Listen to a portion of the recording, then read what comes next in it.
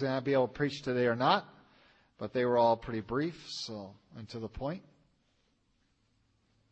So Luke, I'm sorry, I didn't give you the chapter. Chapter 21. We're going to read verses 5, 6, and 7, and then we're going to jump ahead to verse 20 through 24. This is a very appropriate passage for the weekend. In God's providence, we have lined this up with the celebration of our nation's independence, and it's a timely message, I think, for us. Luke chapter 21, verses 5 through 7, and then 20 through 24. I'll be reading out the New King James Version. God's Word says, "Then, as some spoke of the temple, how it was adorned with beautiful stones and donations, he said, 'These things which you see, the days will come in which not one stone shall be left upon another that shall not be thrown down.' So they asked him, saying, 'Teacher, but when will these things be? And what sign will there be when these things are about to take place?'" What all of us want to know. Verse 20, "But when you see Jerusalem surrounded by armies, then know that its desolation is near. Then let those who are in Judea flee to the mountains. Let those who are in the midst of her depart, and let not those who are in the country enter her. For these are the days of vengeance, that all things which are written may be fulfilled. But woe to those who are pregnant, and to those who are nursing babies in those days.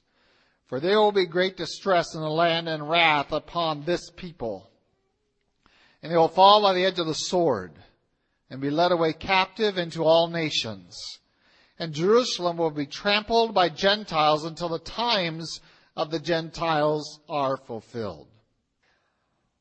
All right, we want to take this Independence Day weekend, Sunday, tomorrow, of course, the 4th, to take a look at what, for the Christian, what patriotism looks like. And this is going to maybe unsettle a few of you. We have to think a little more deeply than what the world thinks of, and what I hear many Christians doing, of wearing red, white, and blue, and walking around making declarative statements about our country, and calling upon God's blessing with the statement, "God bless America." And for those of you on the podcast that might be in another country, it could be your country. God bless Russia or India or Haiti or Peru, Japan. That we don't have the corner on the market on God's blessing. By the way, I don't know if you knew that America has that. For Jesus, his statement would have sounded something like this: "God bless Israel." We would say, well, of course, they're his people. But yet, here we are in, by far, the place that symbolized who and what Israel was as a people and a nation. We're on the Temple Mount. We are seeing what is essentially the pinnacle of architectural and architectural design, but even more than that, the artistry of what was available in the decades prior and during the apostles in Jesus' lifetime. This was one of the highlights in the entire Roman Empire, was the Temple Mount and what Herod had done to it. We think of some of his other work projects, but he spared no expense in developing the Temple Mount, that it would rival anything in Rome, anything in Athens, anything in Ephesus. This was Herod's desire. And we are there, and it becomes really the emblem of the nation. To bring it into our context, we would have to think of the mall in Washington, D.C. And monument after monument, if you think in those kinds of things, something that just epitomizes our country. The Washington Monument, the Lincoln Memorial, the Houses of Congress. And imagine one who calls himself King of Kings and Lord of Lords, walking along there and saying, it won't be long and all this will be rubble. What kind of patriotic statement is that? It won't be long and all this will be rubble. This whole hilltop is going to be decimated. This whole city is going to be overrun. You are going to be taken away as a nation. You're going to be destroyed. You're going to be led off into captivity. And this is not just for a year or two. This is not even for just 70 years. This is for times. He uses a very interesting prophetic word of the times, not the time, but the times of the Gentiles. When I say that's not a very patriotic thing to say. What happened to God bless America and we can overcome and there is no enemy that can stand up against us? What happened to that?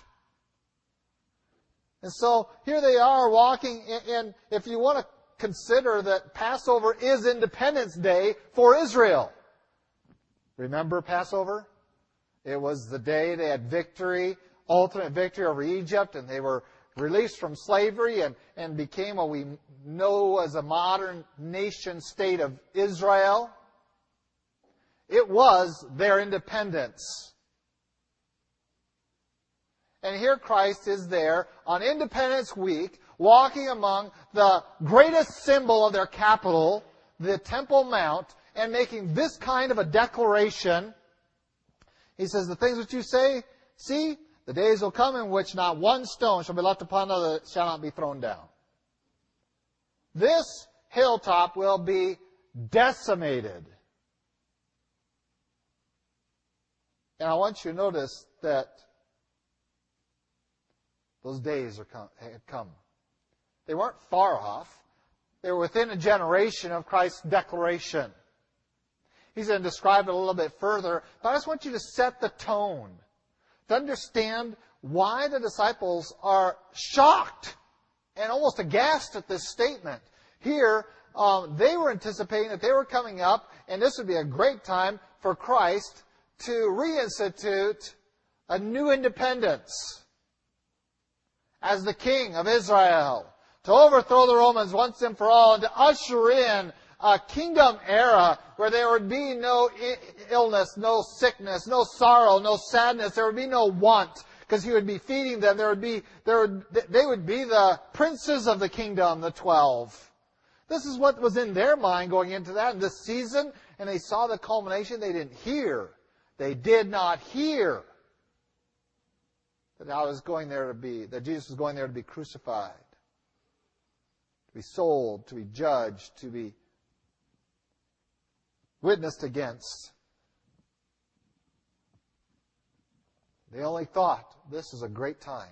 What better time for the Messiah to establish us as a nation anew? And here He is making this kind of a declaration that here, the crowning symbol of our nation, He is declared as prophet, will be thrown down. And so their statements, interesting in verse 7 of chapter 21 how it says, Teacher, but when will these things be? And that emphaticness is on the but. But are you sure? I mean, it can't be any time soon. You must be thinking way down the line. Well, after your kingdom era. And He'd say, oh no, it's soon. In fact, I have instructions for you to prepare you for its occurrence. To be within the generation of its declaration. And so they had to have some clear instructions on what to do and how to communicate to the people of Israel to prepare, specifically the people of Jerusalem, but really the whole church age of how to brace yourself for what's coming. We looked last week at his general statements of wars and rumors of war, of pestilence and famines in various places and things along that line, of all that would go on during the church age, of false prophets and false declarations of Christ. Went on and said that they would be hunting you down, persecuting you, that you are going to be hated by those that you love.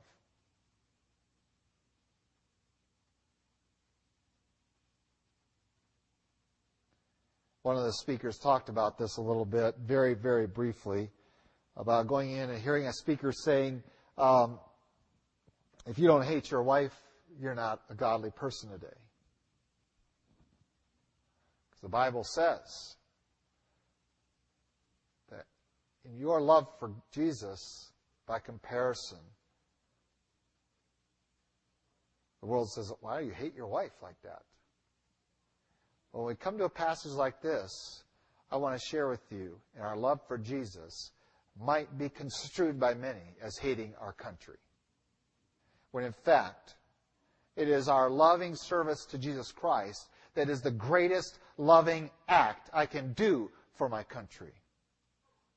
Just as the greatest loving act I can do for my wife is to love Jesus multiplied times any commitments I have made to her.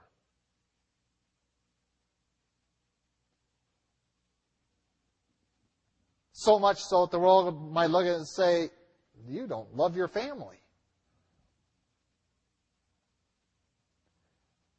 There is one dangerous thing I see going on, and we stopped in at Focus on the Family on the way home in Colorado Springs. We also made stops on our way home.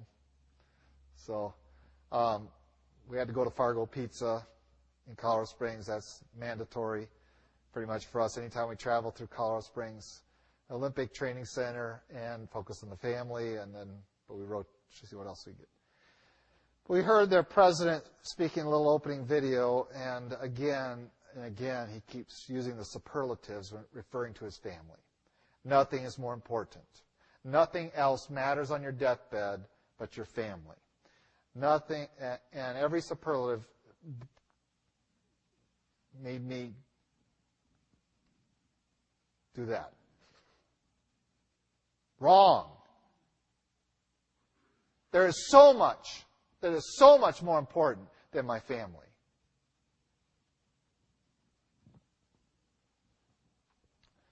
It would be a horrific thing for me lying on my deathbed with a loving family around me and have done nothing for thousands who are on their way to hell. Because I was too concerned about preserving the love of my family or their attentions.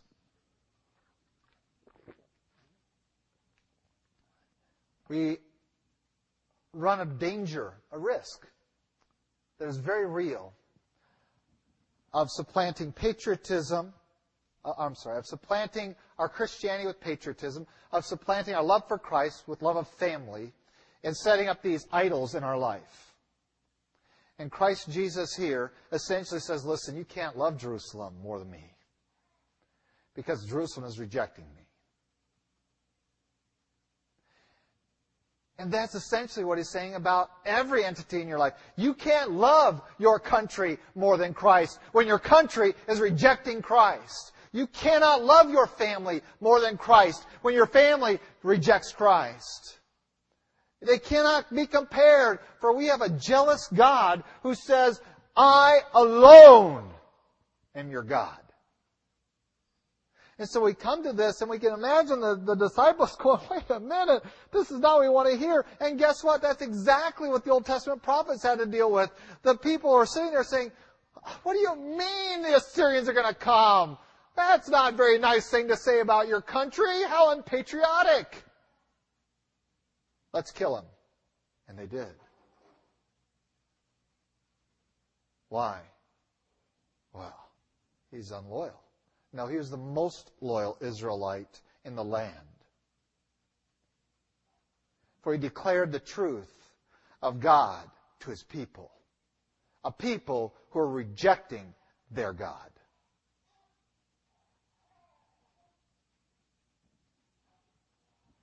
And so the disciples are concerned. But when are these things going to take place? And Jesus' description says, but when you see Jerusalem surrounded by armies, then know there's no help. It's over. As soon as the armies surround it, as soon as the next time you see a great army come up against Jerusalem, it's over. It's over. And of course, this occurred in 66 AD. In 66 AD, there was a rebellion in Jerusalem. It was not triggered really by Jerusalemites, by Israelites. It was triggered by a Roman who did some things trying to gain some of the wealth of the temple. And in the midst of that, it got picked up on by the Israelites, and they rebelled against that, which is expected. I mean, they're going to protect their nation's symbolic presence in Jerusalem. And so this rebellion was stirred up by a Roman proconsul who's there, and Josephus records this extensively and describes it. And suddenly, things had to be done. And Caesar sent a man to take care of it. A few people that you know helped out by sending theirs to join this army. Cestius was the leader of that army. They surrounded it. And Jesus Christ's declaration was, when it's surrounded, know that the end is here. Don't go in. Pray you're not pregnant. It's going to be bad. Cestius laid siege to the city of Jerusalem, and by Josephus' decree or description, he was within a day of conquering it. And then Josephus says, for the strangest thing, for no reason in the world, literally he says that, for no reason in the world, Cestius turned around and marched home. Marched away. He might go, oh, Jesus was wrong. Jesus was wrong. And in fact, many of the Israelites were, the people in Jerusalem, especially the rebellious force, were encouraged by that and said, we're going to chase this guy. And they did. Chased him right into a valley and decimated much of his army, humiliated them in that valley with Israelites all along the ridges, blocking the front of that canyon, decimated him. And it had to sneak off in the night. I said, oh, Jesus was wrong. But that little interruption, that little parenthesis, and that's all it was a parenthesis. Because that enraged the Romans to such a degree, they sent Titus with his legions to destroy Jerusalem. No sympathy. You see, if Cestius had gone in, what Jesus Christ declares here would never have happened. He would have gone in, squelched the rebellion, the temple would have stood. His goal was not to take care of that. His goal was simply to take out the rebellion and to restore Roman order there. But that's not what Jesus prophesied.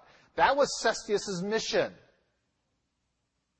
He was not to demolish Jerusalem. He was simply to bring this rebellion under control and reestablish Roman order there.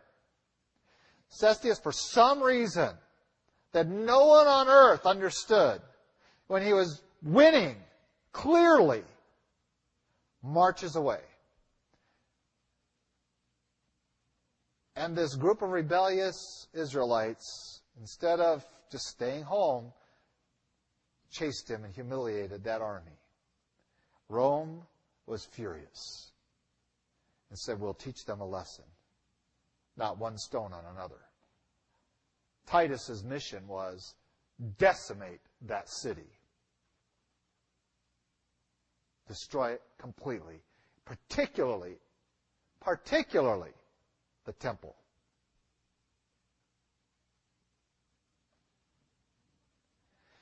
During that little parenthesis, Josephus describes what Jerusalem was like. The army had gone off to chase Cestius. Many were trying to resupply Jerusalem, but there was another large group of people that, in Josephus' terms, abandoned ship. That's literally the term he uses.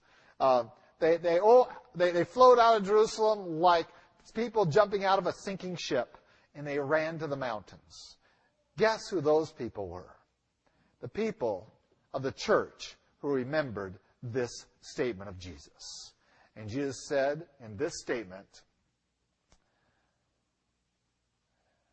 if I could find it,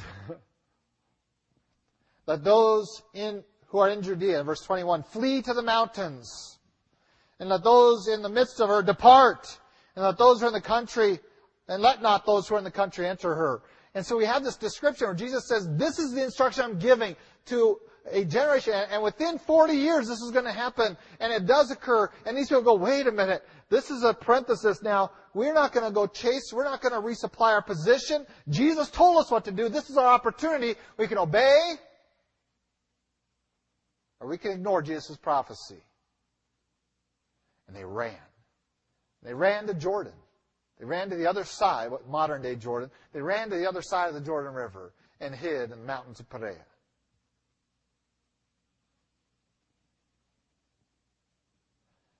And here comes Titus. Laid siege to the city. And the description of Josephus of that city is just horrific. It wasn't long before food stores were gone. And the Romans kept pounding and pounding. And soon, cannibalism was commonplace. And the Romans kept pounding and kept pounding. The Romans were taking some losses, but they just kept coming. And every loss they took just infuriated them all the more. One of the last things, at the very last minute, Titus wanted to preserve the temple. But his army had broken through the walls and were so infuriated that they destroyed everyone they found and burned the temple to ash.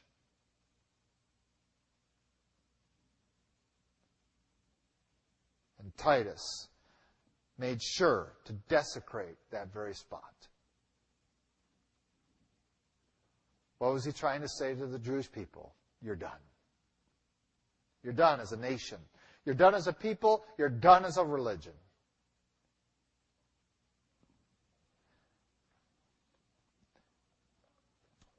And since that day, Jerusalem has been trampled by Gentiles. Since that day, 70 A.D., was the fall of Jerusalem.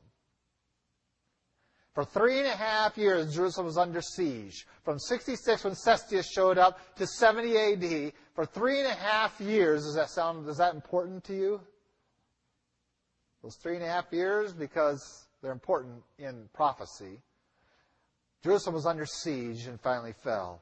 And Jesus describes it here that this is going to continue. That Jerusalem and the Temple Mount is going to be desecrated by the Gentiles until the times of the Gentiles are fulfilled. And that's where we live. We live in verse 24. Jerusalem will be trampled by Gentiles till the times of the Gentiles are fulfilled. And this is the great time gap that Jesus Christ introduces here for us, that from 70 A.D. until He comes, Jerusalem will be in this condition of trampled underfoot by the Gentiles, specifically the Temple Mount. And if you go there today, you'll see lots of signs all around every entrance by Jewish rabbis saying, no Jew should go, no Israelite should go atop this mount. It is forbidden. This is Israel's Temple Mount. And the rabbis have forbidden any Israelite to go there because it is desecrated.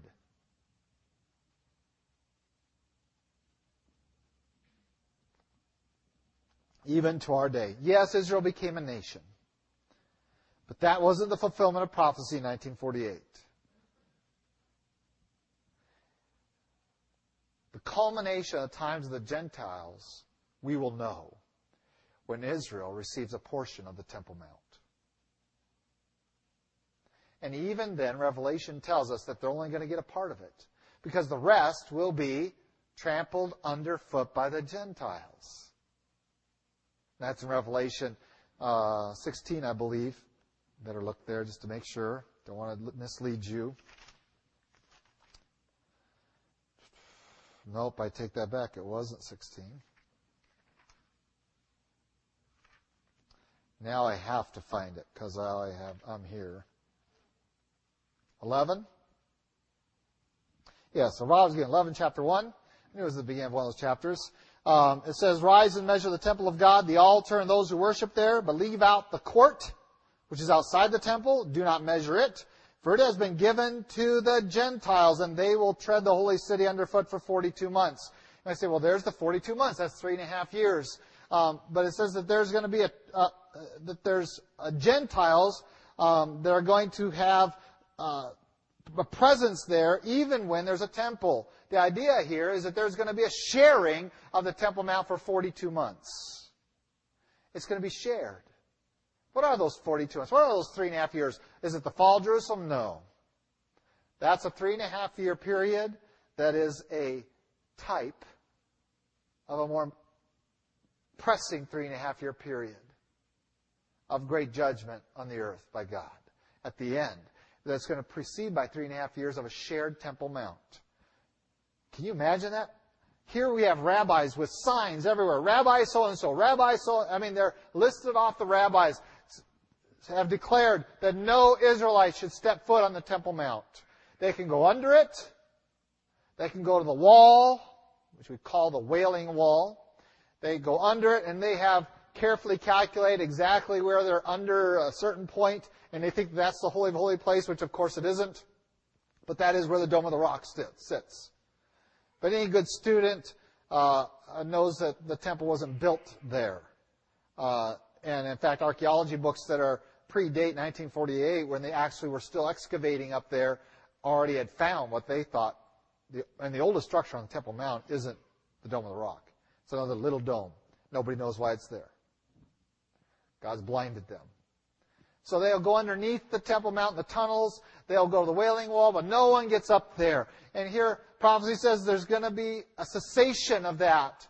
That there's going to be a sharing for 3.5 years. That Israelite temple is going to be sharing the Temple Mount with the Gentile worship. And that's the marker of the end of the times of the Gentiles. So when you see that in the works, count the days, count the hours, count the minutes, because your redemption is here. You see, we're in that period of the times of the Gentiles. And we need to understand that we are in that period of time that Israel was not looking forward to, that disturbed the apostles greatly, but we have warning after warning of God how we ought to live in the times of the Gentiles. That we don't set our affections on things below, but on things above. That we recognize our citizenship is not of any nation here, but of the kingdom of God.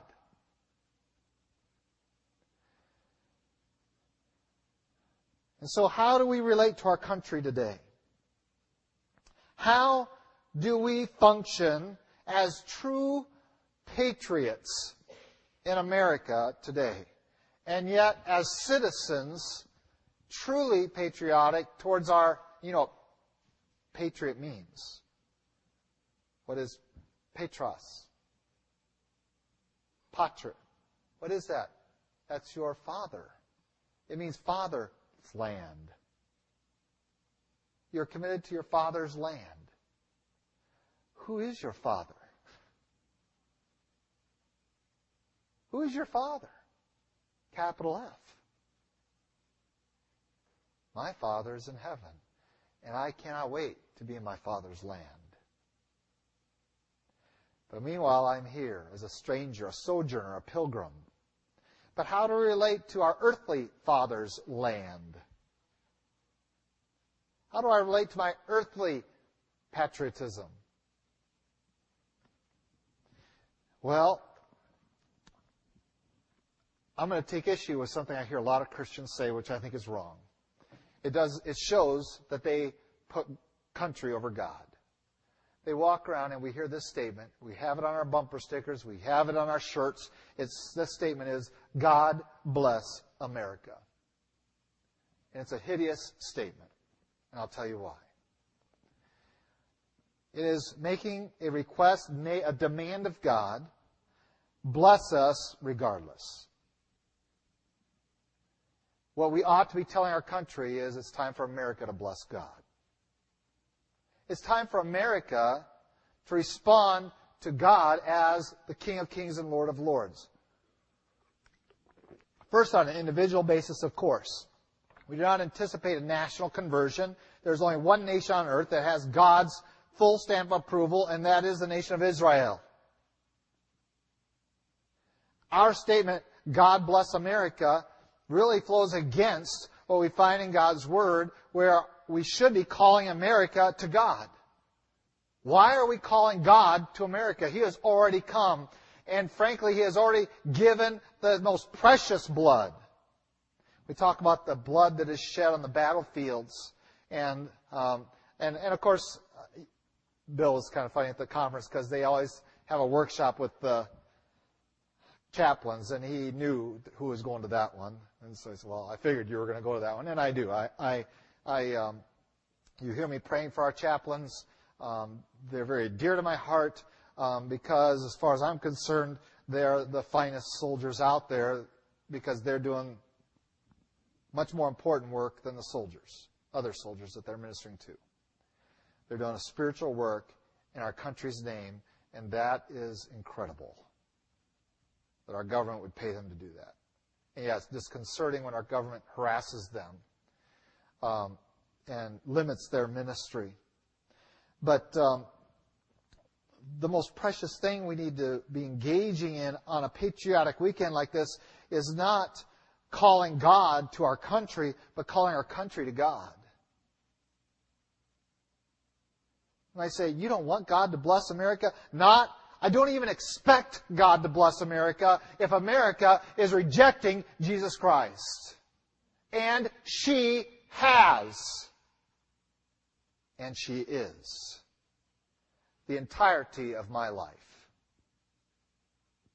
Because in June of 1962, the month of my birth, was when America says, we don't want God in our society. It began. That was when prayer was kicked out of schools. June of 62. My entire life.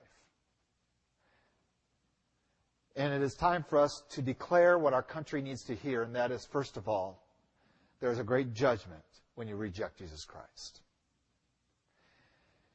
And the judgment on the nations is not in eternity. The judgment on the nations is today, is this world. And it will come forward in God's pouring out of His wrath for 7 years. And so what do I do to be a true, godly, earthly patriot? What do I do for my country that is of highest honor?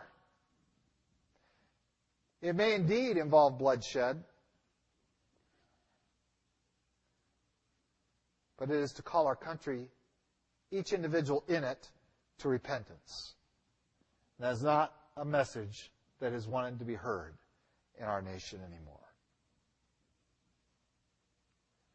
Is the most patriotic act that can be done is to tell our country, you're in deep trouble.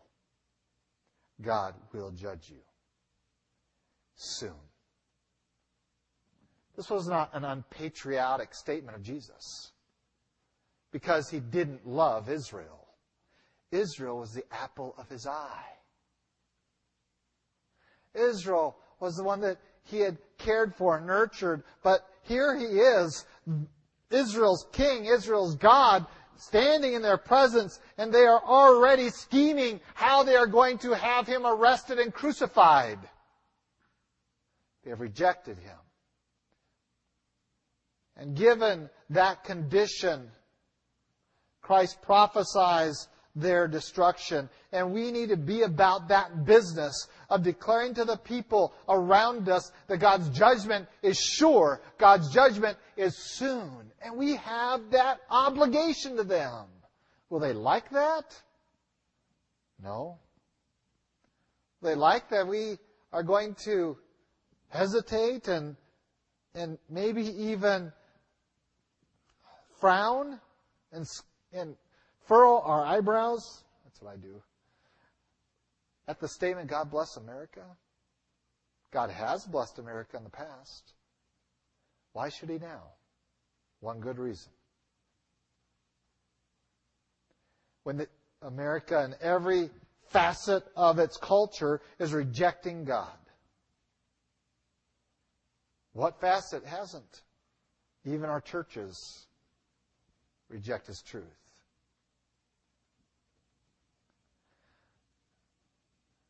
Now, let me counterbalance that. We are not going to start marching with banners saying God hates you and is going to destroy you. Don't lump me in there with those. We are not messengers of hate. We are messengers of warning. And warning is a very loving thing. Because warning says, listen, something's coming. We want you to avoid it. That's the purpose of a warning. When I have a young person or a child, one of my kids that doesn't obey, I warn them. And I only warn them once. And for some of you parents that warn and warn and warn and warn and warn and warn and warn and warn and warn, guess what happens eventually? It doesn't mean a thing to your kid. I warn my children once, maybe twice, and then I get up and get the scissors. Right, Brenda? Yeah. You warn her about that hair, and get that hair out of your food. Get that hair out. Get that hair out. No hair to get in the food. Boy, you should have seen our supper table that day. Woo! Everybody was upset. And I just sat down and smiled. It'll grow. The purpose of a warning is to say, listen, if you don't heed this warning, something horrible is going to happen to you, and it's going to be a lot worse than losing a lock of hair. The most loving thing we do is not to go out and condemn the world, but to go out and warn the world. That's what we're doing. God will condemn the world. God will pour out His wrath on the world. Not my job. It is not your job to go out there and condemn. It's not what we're about. This is not the age for that. It's coming. But it's to warn. And so my ministry here is to warn you. Our ministry in this community is to warn it. Imagine, if you will, standing there at a street, along a street, knowing that the bridge is out, and doing nothing, waving as people go by. They'll be dead soon. They'll be dead soon. Car and truck after car and truck whiz by us, and we know that there is no bridge over that gorge. And do nothing. Are we loving? Is that loving? And yet that's exactly what we're doing to our society. We're waving, smiling at them, giving them no notion that there's a horrible judgment coming. We want to tell them, you're okay, God loves you just the way you are. Terrible message. Because you see, they don't understand the difference in our nomenclature between loving you and accepting you. And they think love means acceptance, and therefore, in their mind, God accepts me the way I am. I don't have to do anything. Yes, God loves you.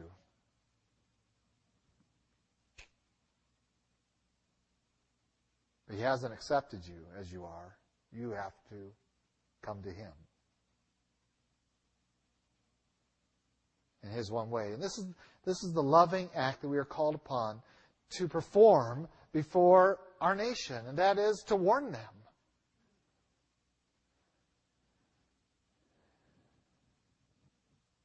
In a loving manner, not just because we want to see them destroyed, but because we want to see them delivered. And so we warn them.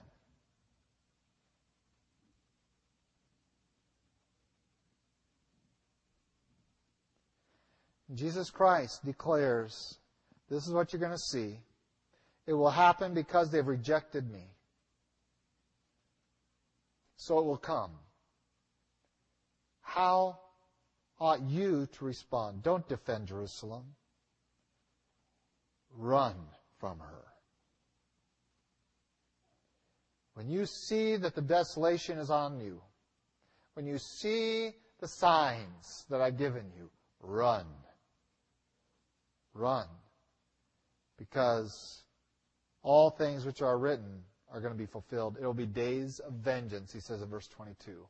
Run. We do not have a command yet to run, but it's coming real close.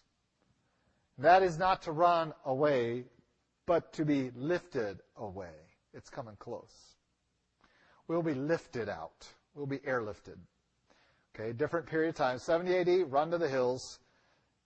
2011, airlifts. We don't run to the hills anymore, we get airlifted. That's our plan. Recognize the seasons and recognize where your loyalties lie in our true Father's land. And while here we'll do our very best to do the best for those around us, and that is to warn them that there's a judgment to come and that they can avoid it if they'll simply trust in Jesus Christ. Those Christians who unloaded themselves out of Jerusalem during that little parenthesis trusted Jesus' statement. And while others said, oh, we're going to beat off the Romans and we're going to win and we're going to reestablish Israel, and they're all fanatical about that, there was thousands of Christians that emptied that city and ran because they trusted Jesus. And what do you know? A few months later, there's the army back with a vengeance. Oh, that we would trust Christ. Judgment is coming. He's given us fair warning. And He's given us signs to look for to evidence that the time of our airlift out is coming and that we ought to be busy about that business of warning others. Even if it costs us my job. Even if it costs me my family. Even if it costs me my life. Even if it costs me my possessions. Even if it costs me my iPhone. I want to warn people. You're in trouble. And there's only one way of escape. And it's Jesus Christ. And the most loving thing I can do for you and to you as my friend, as my family, as my nation is to tell you and to warn you with the hope that you will trust Jesus Christ to deliver you. You see, the greatest patriots aren't the ones that walk around saying, God bless America. The greatest patriots on our soil today are those who walk around saying, repent, for the judgment of God is at hand.